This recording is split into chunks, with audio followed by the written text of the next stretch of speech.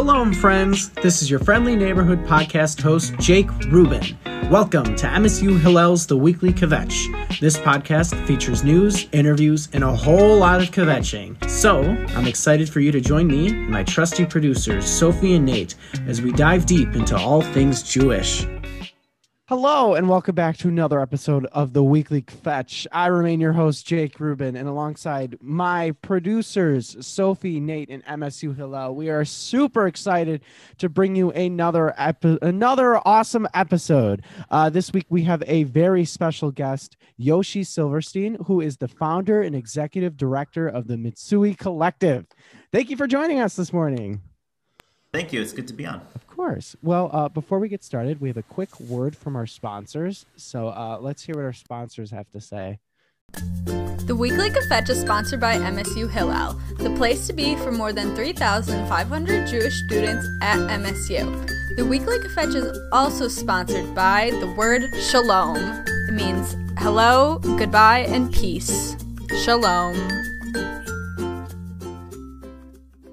Perfect. Well, thank you, sponsors. That was very, very informative. Okay, and now we're going to move on to our next section of the podcast. Let's give them something to kvetch about. Let's give them something. Kvetch.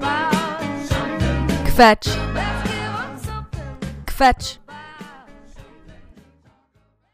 Kvetch. So, Nate, what are we kvetching about this week? Well, Jake, we are going to kvetch about something that is truly important to the lives of all of us. I mean, the whole world, basically. That's caffeine. Mm-hmm. Whether you take it as coffee, matcha, tea, just drops under your tongue. I don't know, an IV of coffee, whatever it is. Caffeine is something that is so magical and mystical. Mm-hmm. It is such an incredible part of our lives. And that's what we're going to kvetch about today. Because should we really be drinking as much caffeine as we're drinking? Let's ponder that together. Well, here's the thing with that. You have to limit the amount of caffeine that you drink. Like, my mom, she drinks, I don't know, like 3 cups of coffee in the morning. That's a lot of caffeine. But yeah, I only limit myself to 1 cup of coffee, and I'm fine. So I feel like if you limit yourself and you only allow yourself to have 1 to 2 caffeinated beverages per day, or like within the span of, I don't know, an hour or 2, then I think that's fine. Well, I come from a place where I only drink water, essentially. So anytime I drink anything that's carbonated, even carbonated, it still messes me up because I only drink water. I've been doing this since I was a little wee lad, except for bar mitzvah season, which I drank lots and lots of pop. Little 7th and 8th grade Jake loved his caffeinated beverages, but I don't drink coffee because I'm already energetic enough. I feel I'm just a bursting ball of energy. If I were to drink caffeine, I think I just explode into a supernova. So I take it as I think that I agree that I limit myself to essentially 1 caffeinated beverage a week, essentially, which is like which is not something I even think about. It's just something that kind of happens, and I'm like, oh, okay, I guess today is the day I'm going to be shaky all day. But yeah, so that's my take on coffee or caffeinated. Honestly, smart to not get into coffee. Like smart, sure, but also like delicious. I have a venti from Starbucks every single day. I don't love supporting Starbucks, but I love the convenience, and I will pursue my justice later. But cold brew from Starbucks, good to go. And then it's fun because on Yom Kippur every year, I basically like vomit from caffeine withdrawal. So I'm all in. I'm locked and loaded. We here at the Weekly Kvetch support caffeinated beverages, but if you are addicted to caffeine like coffee and it's Yom Kippur, you know what? God will forgive you. Even though you're not supposed to eat or drink, God will forgive you if you have some coffee, because you need that to be yourself. And without coffee, you will go insane. And God does not want you to go crazy. Okay? I don't know. Have you read the Torah? There's a lot of There's a lot of allowing of wildness. That's my personal take on it. Yeah, No, definitely. You know what? I mean, I think here, let's round it out with this. sounds good. Drink coffee if you want to. If you are under the age of 18, please be aware of what it will do to the development of your brain. If you're over the age of 18, please be aware of what it will do to the development of your brain. Drink as much water as coffee while you're drinking your coffee. Space it out. And we love you. We love you. It's the moral of every story. We here at the Weekly Kvetch love you. Perfect. So that was our let's give them something to kvetch about for the week. Yeah, heck yeah. Kaboom, explosions. Okay, so Yoshi, for those of us who might not know who you are, can you tell us a little bit more about yourself and your background and kind of what you do? Yeah, definitely. So I'm Yoshi Silverstein, he, him, his pronouns, and I identify as a Chinese Ashkenazi American Jew. You can there's the long version of this, which I assume you don't want right now, but I'm happy to, obviously dig into various pieces of it. But in short, on my dad's side, his family comes from, they're, Ashkenazi Eastern European Jews coming from Poland, Latvia, Lithuania, via way of Ellis Island, and then he was born in the Boston area, and then moved when I think he was 8 to Southern California and spent the rest of his childhood there. And then on my mom's side, her family is Chinese, and her mother, my grandma, is originally her family's from Canton province in China. She was actually born and raised in Guyana when it was under British colonial rule, and then married a Chinese diplomat who then got stationed to Texas, and that's how they ended up in the States, who's actually, again, there's a lot of layers to this, but he's my biological grandfather. They got divorced when my mom was still a kid, and then a few years later, my grandma married my step-grandfather, Grandpa Jimmy, who's who I grew up with, knowing as my grandpa. So he's also Chinese from Canton province, but went directly to the States. Didn't do the detour to Guyana in that case. And then also, just a couple other things. I grew up in Spokane, Washington, so small city, very small Jewish community, we can fill in the details, but in terms of what I do now, so most of my career has been in the Jaffe space, which is Jewish outdoor food farming and environmental education. Worked at a bunch of different places that I don't need to list right now. Most recently, though, it was at Chazon, running the Jaffe Fellowship Program.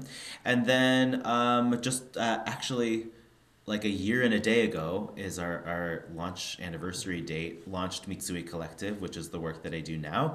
And our mission is to build resilient community through embodied Jewish practice and racial equity. And sort of in a nutshell, we're really thinking about what are the challenges that we are facing in the 21st century, year 2021 now and moving forward, both in the Jewish community and also more broadly. And how do we as a community really rise up to meet those challenges? How do we prepare ourselves as individuals to really have that internal resiliency in body, in mind, in spirit, in soul? And then also, how do we think about that on a collective level in terms of community, and thinking about not just self-care, but also community care, and really building up a community that sort of has its own internal strength and resilience in and of itself, as well as then being sort of in partnership or in solidarity with other communities. So it's a little bit about me and my work. It's quite a nutshell right there. It's very nice. So you that might be the shortest I've ever done it. Wow. So really? You're welcome. No, I mean, it's pretty good. It's very, very expansive. I mean, it's interesting. And that's why there's a lot to talk about, because it's an interesting journey.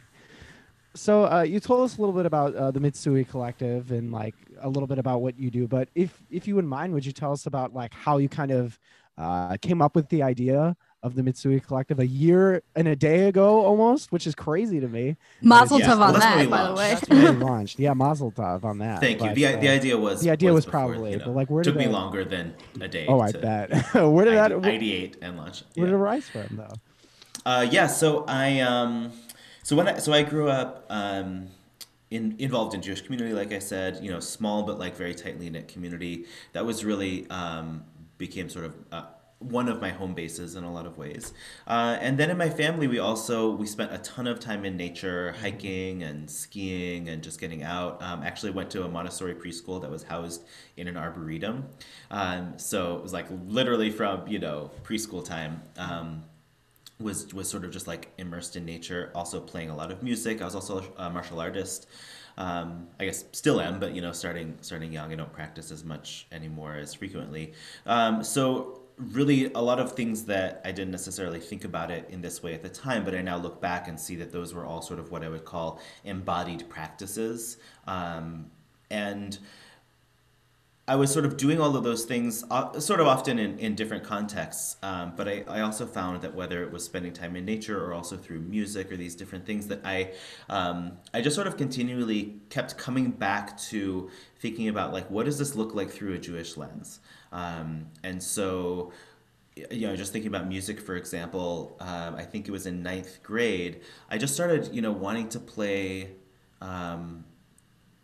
and this was for cello, which was my main instrument in high school. Wanting to play Jewish music, and so I learned this piece Kol Nidre, which is the composition is by Max Bruch, and it's based off of the sort of traditional liturgy and melody. So I learned that, and then I actually ended up playing that for 3 years, 10th, 11th, 12th grade when I was in high school, as one of the 3 renditions of Kol Nidre in the synagogue, which was just a really, really meaningful experience for me. I wrote my like college application essays about it, right? And so it was just like one of those things that it felt like it took something that I enjoyed, like playing music, and that was already meaningful, and then just sort of rooted it and grounded it that much more deeply, and sort of gave me this outlet to tap into sort of other aspects of creative expression. And so I won't tell the full story because whatever, it takes too long, but like in college is sort of when I was playing with a bunch of different ideas in terms of what I wanted to go into study wise. And like at one point I had this plan to do a double major and triple minor, and had it all worked out. And then like one class didn't work in the schedule, and the whole thing just like completely fell apart. Realistically, I would never have been able to do it, but for a hot second, I thought I could. So anyway, it was in the midst of that. I even went pre-med for a brief stint. It didn't go well. So in the midst of that is when I also started putting the pieces together of really recognizing how much I felt this connection to nature and connection to my own spirituality. And then when that was infused in some way with either with Jewish community or Jewish practice or tradition, it like brought it to life that much more, and sort of gave me it felt like my Jewish practice and learning gave me the tools to really explore that connection in a really deep and meaningful way. And so that's when I sort of launched on this pathway of saying, I want to be a Jewish outdoor and environmental educator. Like I want to facilitate these experiences for others. At the time, I had no idea what that looked like, right? The field has grown quite a lot more since, but there was only a very small handful of things available. So that really took me off on a whole pathway of that.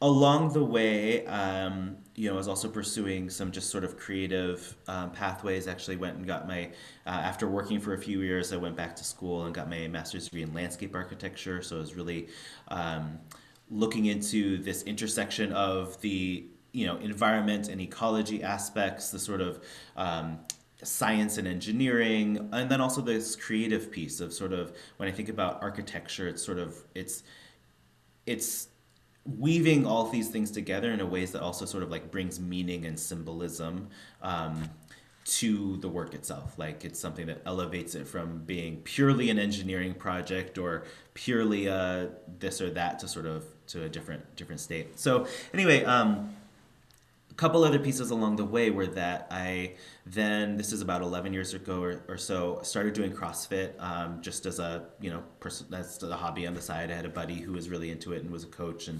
recommended it. And so I hadn't been able to do it because, for a few years he was saying, you should really try this out. I was like, cool, but I live in the mountains. And so there's no CrossFit gym here, right? So when I finally ended up in the Baltimore area, there was a gym near me that I started going to and totally fell in love with it. And was doing that in a bunch of different places over the years. Started actually coaching. Well, this was when I was living in Brooklyn.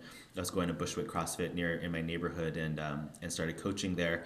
And so it was really on the way, literally driving to our level 1 certification weekend seminar.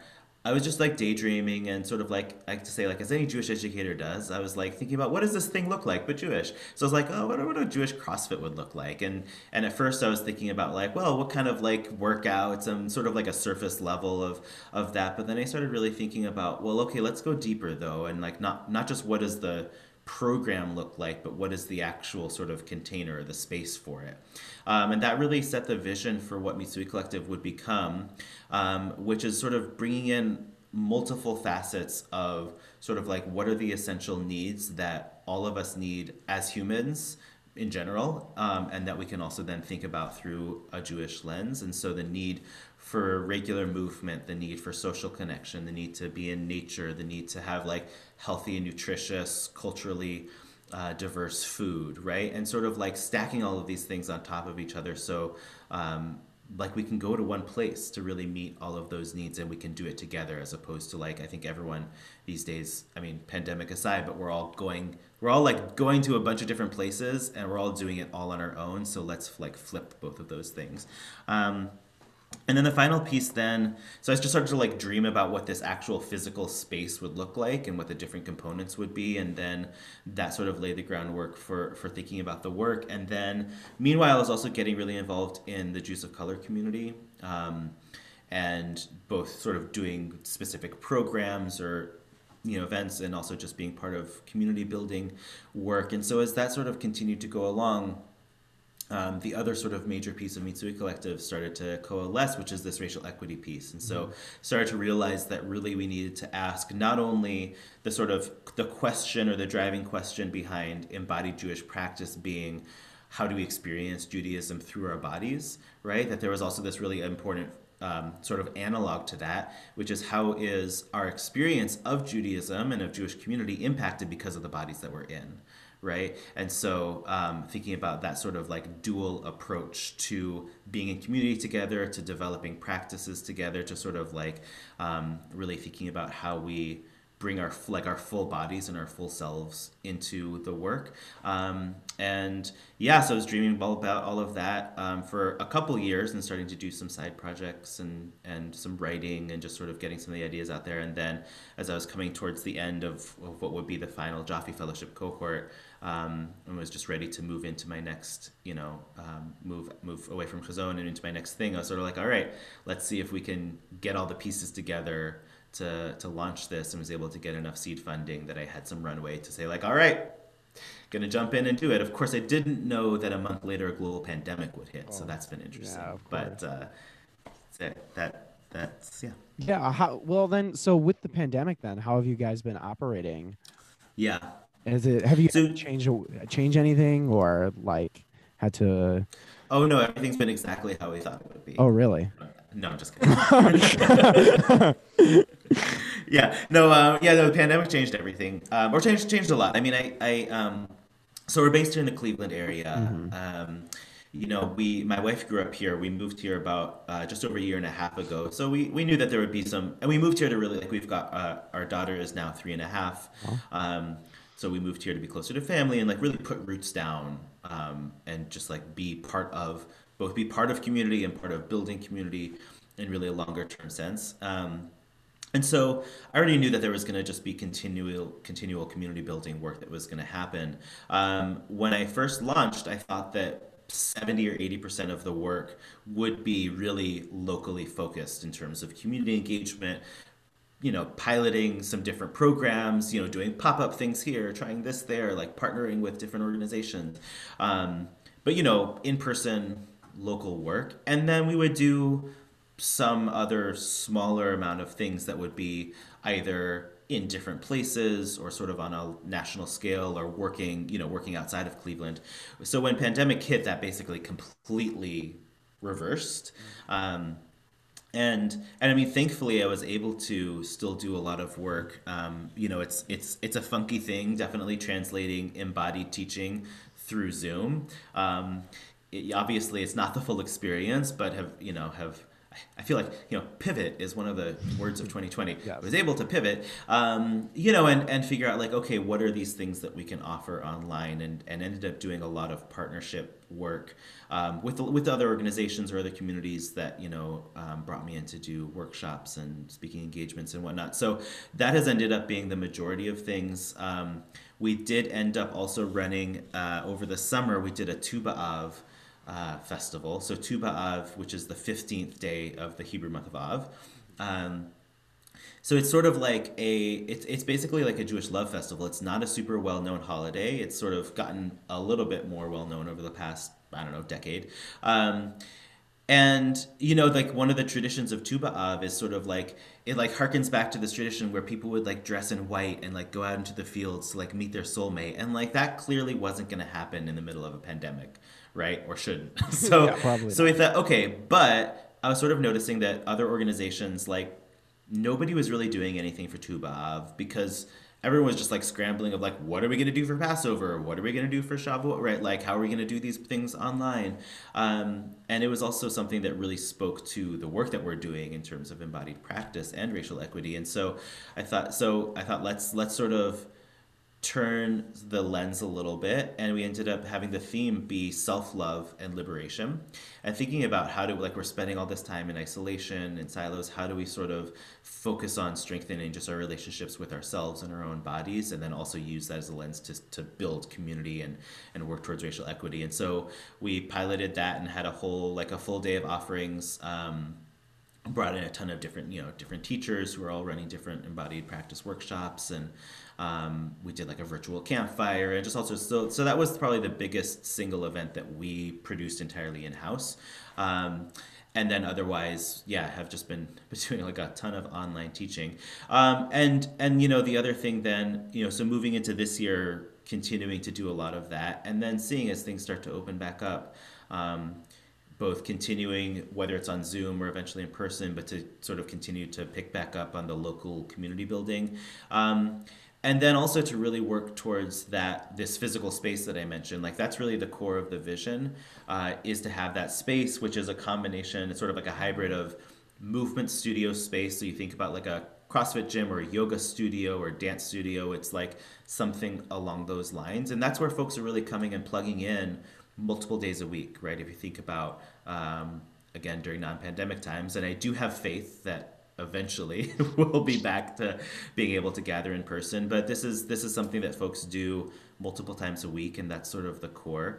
And then we've also got nature space that has, sort of like an urban farm kind of a thing, some meditation, healing, therapy garden space, like a nature playground. And then the third piece is a communal food aspect. So like a dining hall, cafe, something, but basically it's something that allows folks to sit together for shared meals, to spend time together, and also just like have a way to just even get access to predominantly locally and regionally sourced, super nutritious, culturally diverse food, as a way both to, again, meet our needs of we got to eat, right? Yeah. But also to like overlap that with, y'all are in college, so it's sort of like you're in the, well, I was going to say you're in the dream right now, except you're also in a pandemic. But like, it's almost like, it's like, why do we stop having dining halls when we leave college? Like, it's a naturally what we call sort of like a stacking of functions, where like, yes, you're meeting the need to eat food, but you're also going to sit with friends and connect and like just have that just like multiple connections and sort of getting more out of that time,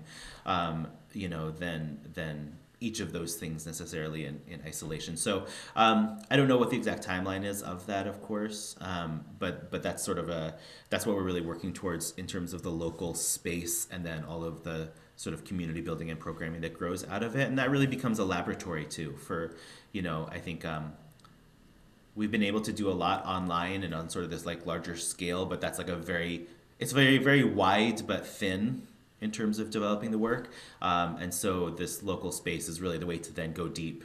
It's sort of like the laboratory to really research the things that we're doing that are sort of like really new, and need just that like time and frequency to really explore in a meaningful way. That's a very good answer. Well, so you you mentioned college students, and that's actually most of our audience is college students. So do you have any advice for any like young adults or college students who kind of want to get more into this practice of embodied Jewish, work? Or what are some important things to remember when kind of entering into this field of like embodied Jewish work or practice? Yeah. So I should maybe define slightly more what I mean, at least when Yeah, I talk sure. about embodied Jewish practice. So there, so there's a number of things that fall under that umbrella for me. Some of which are very new, but a lot of which are not at all new. And so the things that are very well established, either because there's a modern iteration over the last several decades or even 100 years that's sort of become well established, or in some cases because it goes back thousands of years. But so we're talking about song and music and and dance, right? Like those are not brand new, but of course. But I think those are things that are embodied practices, right? Prayer and ritual, not across the board, but often, or when done in a certain way, or done, can very much be embodied practices. We're talking about nature connection, whether that's being just like going for a walk in nature or just sitting in nature. It's just like so much of a multisensory experience to be out in nature. Growing food, getting your hands in the dirt, right? And of course, eating food. Like I like to say, if eating food is not an embodied practice for you, you're really doing it wrong. Because I don't like, you know what I mean? Like, what are you doing if you're so like all of those things fall under that category of embodied Jewish practice and are not new. We're just sort of like pulling from things that are already well established, or maybe curating them or organizing them in a slightly different way, but we're sort of tapping into things that are already well established. And then the area that is really the creative edge of our work is really the Jewish movement and wellness practice. And so for that, it's really thinking about broadly, what does self-care and community care look like from a Jewish through a Jewish lens? And I think that's something that I've worked in the Jewish communal and organizational world for a long time, and I think to varying degrees we talk about it, but I think as a community we're not as good as we could and should be in terms of really figuring out how to make it happen for each other. It tends to be something that gets like pushed to the edges of like, that's something, I'm talking, and then right now I'm thinking, I'm thinking about the working world, but also thinking about like college time. I think it's similar. It's just like, instead of being at work, some college students also work, right? But like you got your studies, your classwork, etc. Maybe your like side work, and then there's like whatever time you have outside of that, So whether it's it's like that's where the self-care gets pushed, is to those edges, and thinking like, how do we actually structure the whole thing so that self-care and then care, this community care, because self-care, we can't actually do it by ourselves. That's the thing. We have to do it with others and in relationship to others, and otherwise it just becomes self-centered, right? So how do we really like build that in? So that's like a broad context for thinking about this, and then specifically with this movement practice, that's where we're sort of trying to get a sense of what does a Jewish movement practice look like, and that's the sort of guiding question. And there are certainly movement practitioners who are Jewish, and some, like lots of folks, and then there are some folks who are thinking about it in a Jewish way. And so part of the work is just connecting with those folks and learning from each other. But at least in my experience, there is not sort of like a real practice of Jewish movement that exists in the way that, for example, yoga exists, or a lot of martial arts, or like capoeira, or a lot of dance forms. Like, these are practices that have evolved and developed out of a very specific context. So if you where it is not like, on the surface level, we might see the movement by itself, like the different forms or the different poses or the different flows or whatever. But that's layered on top of like a really deep history of connection to a specific place and a specific culture, to specific like ecologies, and often to like theology or doctrine or like philosophies as well. And so you actually like you can't, if you try to pull those things apart, you're actually not getting the full picture of what it is. And so this question for me is just really interesting, of how do we how to really think about this through a Jewish lens. And so anyway, that's the question guiding the work. And going back to your question of, for college students, how do you think about this? I mean, I think, so I guess there's two main things that I would say. And I'll go to the more narrow one first and then go more broad. So one is like for folks who are particularly interested in this question of like movement practice. So maybe you've got some sort of movement background and you already know that this is something you enjoy doing. And again, whether you're a dancer or a martial artist or an athlete or etc., or like a theater major, because like turns out theater majors like do a lot of movement work, right? That's something that I didn't necessarily appreciate when I was younger and didn't know as much about like theater. So is I think to have that lens of because I think what's important for me, like there are these deep roots. There's a lot of mindfulness work in Jewish tradition. There's a lot of work in terms of meditation. Obviously spirituality, like think about like Kabbalah and mysticism. So there's a lot that we can tap into. But in terms of like this bigger movement practice, there's not very much. So I think it's a combination of tapping into what we do have in our tradition, but also to really be in dialogue with other practices and traditions and to see, not in an appropriative way, of course, where you're like taking things from other traditions, but in ways that you're in dialogue. And I think like when you see things reflected back is really interesting to me. So that's where I get a lot of my inspiration is when I'm doing learning in a context that is not at all specifically Jewish, but I'm learning something movement related. And then as I'm doing that, I see this like a Jewish idea reflected back to me. I'm like, oh, this is interesting. Like we're moving, like all of this movement we're doing is in partnership because it's really important to be moving in relationship to another human. Mm-hmm. And that guides the actual process of moving and learning. And through a Jewish lens, that to me is chavruta, which is the tradition of like partner learning. Usually we think about that in text, but in this case it's through movement. So that's one example, or different concepts or playing with different, reference points, etc. So I think that, and then I would say all the more so for folks who have, or just not for folks, for anyone, just to think about what your sort of background and heritage is culturally.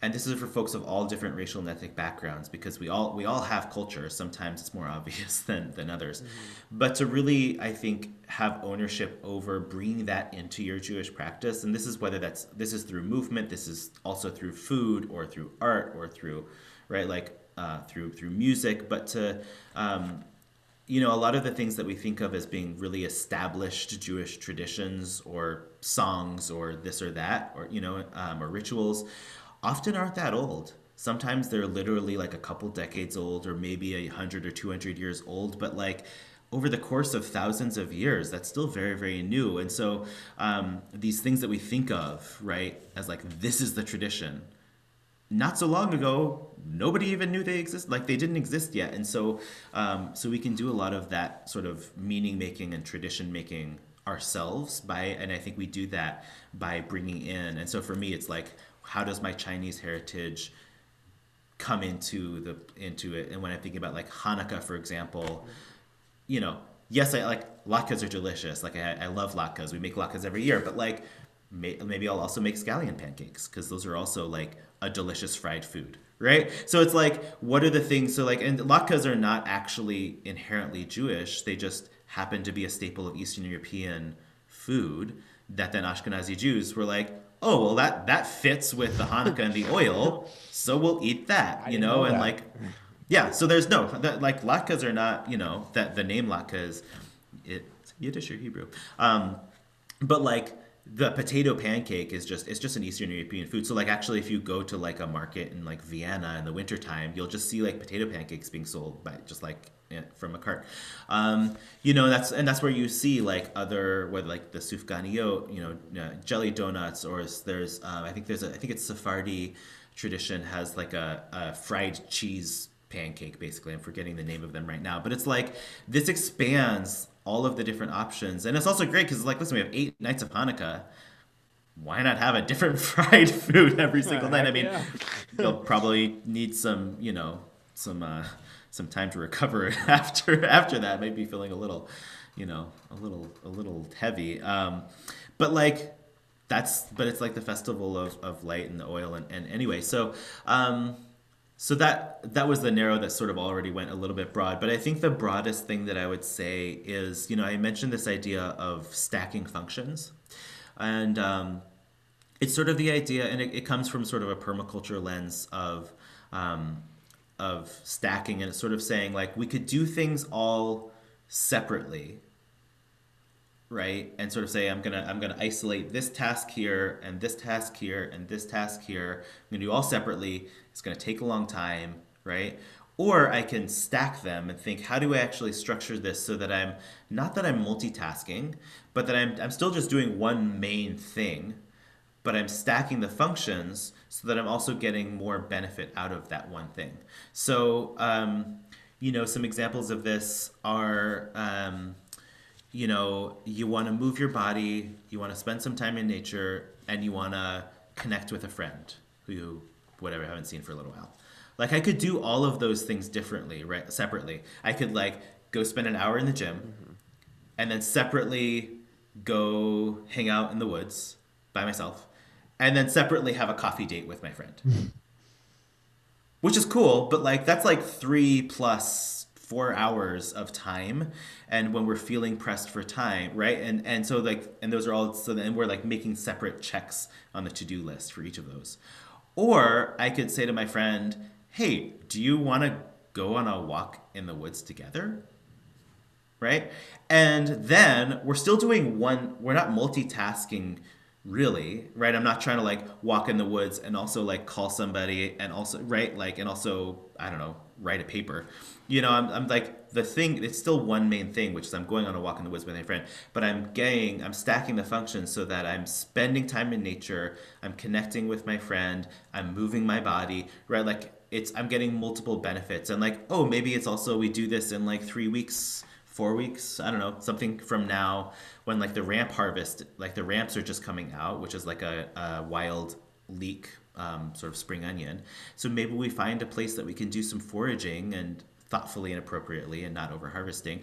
But like, maybe I do that and then I bring that to my Passover table and we've got some local wild, bitter greens that I'm having the Passover table, right? So like, that's kind of my idea of like we're stacking multiple things. So I think the more that, I'm remembering being in college and just like, there's so much going on at once. There's so many different obligations that you have to your, to your school, to yourself, to your friends, to like all of these different things. And I think, it's not like, I don't think we can be 100% stacked all the time, right? But the more we can find those points of alignment, I think the more we'll just find that like it's maximizing just our time and happiness, rather than sort of just like spreading ourselves thin, like running around trying to do everything separately, all the time and just getting super exhausted by it.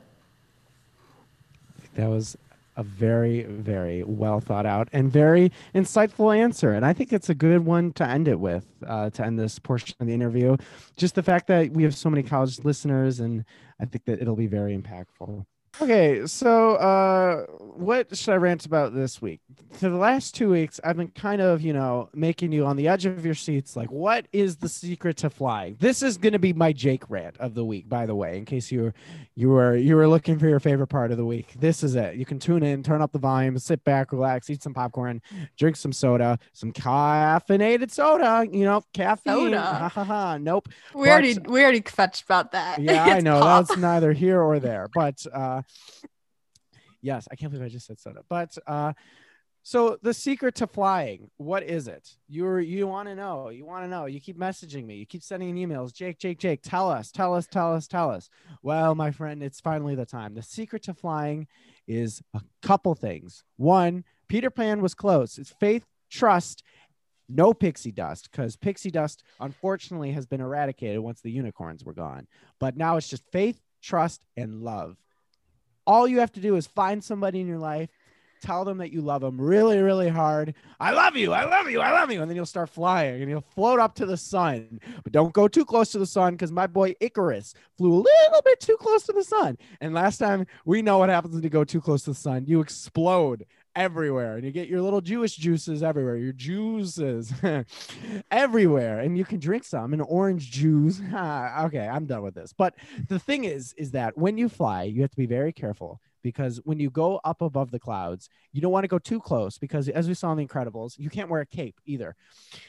So here's the thing about flying that I've always thought about, like superpowers in general. You have to have good, you have to like have a good, like, I don't know, like immune, like you have to have a good, cardiovascular, like your heart needs to be pumping good because if you're flying, you're exerting yourself, right? It's like running, but in the sky.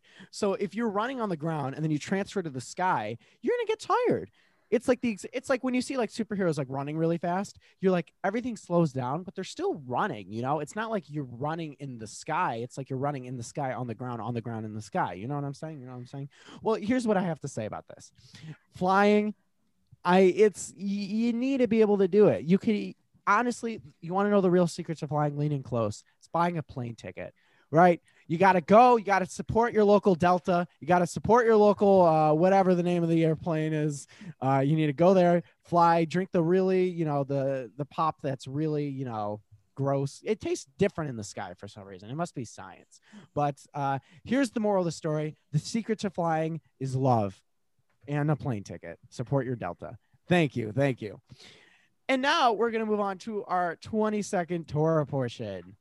It's time for 20-second Torah.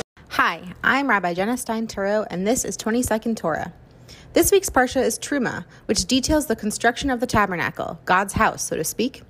God says, let them make me a sanctuary, which could mean a physical structure, but it could also mean that God is the sanctuary. That thought expands into the modern concept of making any place or person holy, simply through spiritual connection. Where do you connect spiritually? How can you make yourself a sanctuary? Perfect. Thank you for the 20-second Torah portion. And now we are going to continue on to the podcast, to Nate's favorite portion of the podcast, the L'chaim of the week. So if you're unfamiliar with this portion of the podcast, what we are going to do is we are going to say something in the coming week that we're looking forward to, something in the past week that we want to give a shout out to. So yeah, I'll go first. My L'chaim of the week, as most of the time, is to the weekend. It has been a very, very stressful week here in the life of Jake Rubin, and I just need to relax and watch some Criminal Minds and just eat lots of food. And I'm just really, really looking forward to the weekend. What about you, Sophie? So my roommates and I, we adopted a beta fish recently. So that's been fun. I've never had a fish before, so it's really entertaining to me. That's exciting. Heck yeah. Now, what about you, Nate? So my L'chaim of the week is I have a favorite food truck that does breakfast sandwiches here in the Lansing metropolitan area. And this weekend, which if you're listening to this on February 19th or later, this is this past weekend, it's supposed to be really cold. So the food truck decided they're going to close for the weekend. It's too cold to stand outside. So instead, they're doing a quote unquote pop-up where they just serve all their regular food on a Tuesday, which is the day we're taping this. So on my way to work, I got to have what I normally can only have on a Saturday or Sunday. I got to have what I wanted, what I normally would eat on a Tuesday, which is vegan sausage, egg, and cheese. Fantastic sandwich. It's called Bangos. I love you. Bangos. That's my L'chaim. Shout out to Bangos. Well, that was our L'chaim of the week. Very good. Very nice. So, Yoshi, thank you for spending some time with us today and really sharing with us the meaning of just the meaning of embodied Jewish practice and just really just lighting a fire under our butts. Before we finish, though, do you want to drop some of your social media so people can follow you, so people can learn more about the Mitsui Collective or just ways in which people can connect with you? Yeah, definitely. So our website is mitsuicollective.org. That's MITSUI, Mitsui. Should say real quick, Mitsui is actually an Aramaic word. It means the activation of potential. Comes from the same root as matzah. We have Passover coming up. Or like limtso, which is to search. Or motzi, like we say hamotzi, for the blessing for the bread, which is all about like co-creating and seeing like the potential of the bread rise. And anyway, so that's where the name comes from. So MitsuiCollective.org. We're on Facebook and Instagram at Mitsui Collective. Technically on Twitter, but not very active, so you can follow, but don't expect much there. And definitely would love for folks to follow. Contact info is on the website. Always love to hear from folks. And especially as we continue to grow our programs, we'll have various options in terms of plugging in and getting involved with things. So definitely would love to hear from folks. Well, awesome. Well, thank you, Yoshi. Thank you for spending some time with us on this beautiful, what day is it? Beautiful Tuesday morning. Tuesday. Yeah, Tuesday. All the days are bloody. For me, it's like it's Shabbat or it's some other day. That's where I'm at this point in pandemic. I'm like, thank God for Shabbat. Otherwise, I would have no idea ever. Exactly. That's what the day only of the way week, right? we can keep track of it. Well, thank you for joining us, whatever day of the week it is. We have been the Weekly Kvetch. I remain Jake Rubin. Thank you. Have a good night, everybody. And that's our show. Thanks for kvetching with us this week. Make sure to subscribe to our podcast on Spotify and Apple Podcasts. Leave us a review and call a friend to tell them you love them. The Weekly Kvetch is hosted by me, Jake Rubin, and our executive producers are Sophie Dwoskin and Nate Strauss. This podcast is a production of MSU Hillel. Yalla bye, my friends. Theme music produced by Peter Cooley.